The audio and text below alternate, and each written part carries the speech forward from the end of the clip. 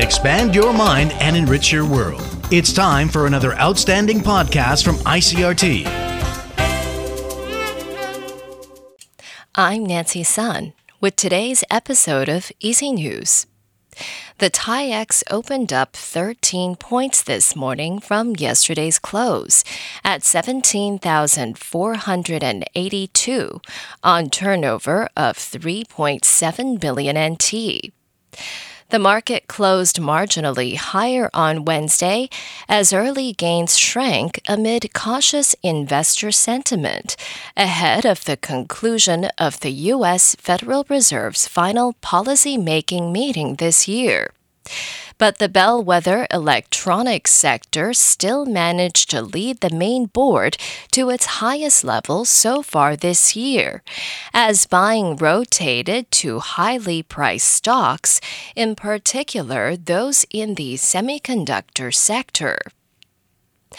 The Ministry of Foreign Affairs is expressing its hope that Guatemala's ongoing controversy over its newly elected leader will be resolved peacefully. The call comes days after prosecutors in Guatemala took steps to block President-elect Bernardo Arevalo from taking office next month. Prosecutors sought to annul the election results amid accusations of an attempted coup. However, Guatemala's electoral court has insisted that results are unchangeable.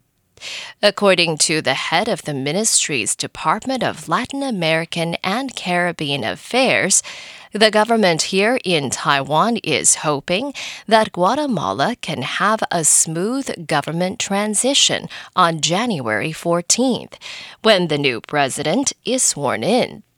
However, officials refuse to say whether President Tsai Ing-wen or Vice President Lai Ching-te will attend Arevalo's inauguration ceremony, saying only the government will make an announcement in due time.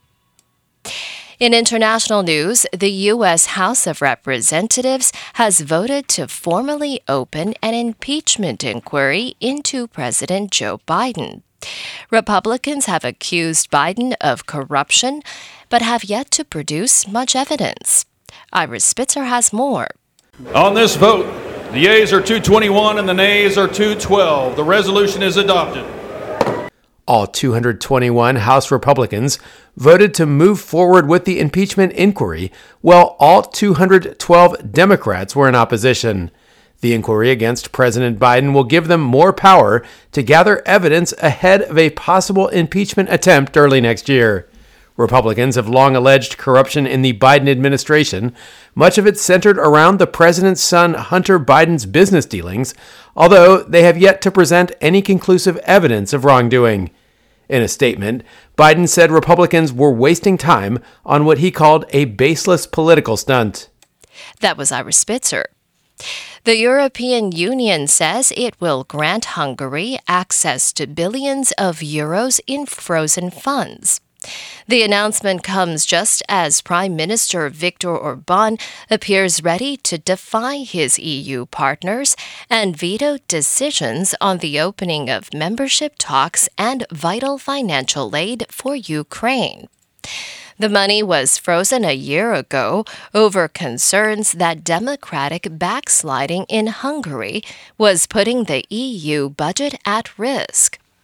But the European Commission ruled Wednesday that Orban's government has addressed some of its concerns, notably on justice reforms. It's willing to grant access to $11 billion to reimburse money that Hungary spends on infrastructure and other projects. And the Dutch caretaker prime minister says the Netherlands and South Korea are stepping up cooperation in the fields of semiconductor chips as part of a deepening strategic partnership. Mark Rutte spoke after a meeting with South Korean President Yoon Suk-yeol during his two-day state visit.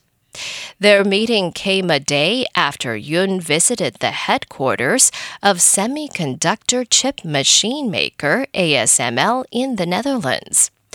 As part of the visit, South Korean nuclear power company KHNP signed a contract to carry out a feasibility study into the construction of 2 new nuclear power plants in a Dutch town. And that was the ICRT News. Check in again tomorrow for our simplified version of the news, uploaded every day in the afternoon. Enjoy the rest of your day. I'm Nancy Sun. Hey there! I hope you've enjoyed today's episode. If you'd like to hear more from ICRT, you can check out our other podcasts. We've got Taiwan Talk, where we chat with a new guest every Monday, Taiwan This Week, a roundup of the news in Taiwan every Friday, and English in the News, for useful English expressions explained in Chinese. For some lighter news in both English and Chinese, check out News Bites and News for Kids. And if you enjoy them, tell a friend. Thanks for listening.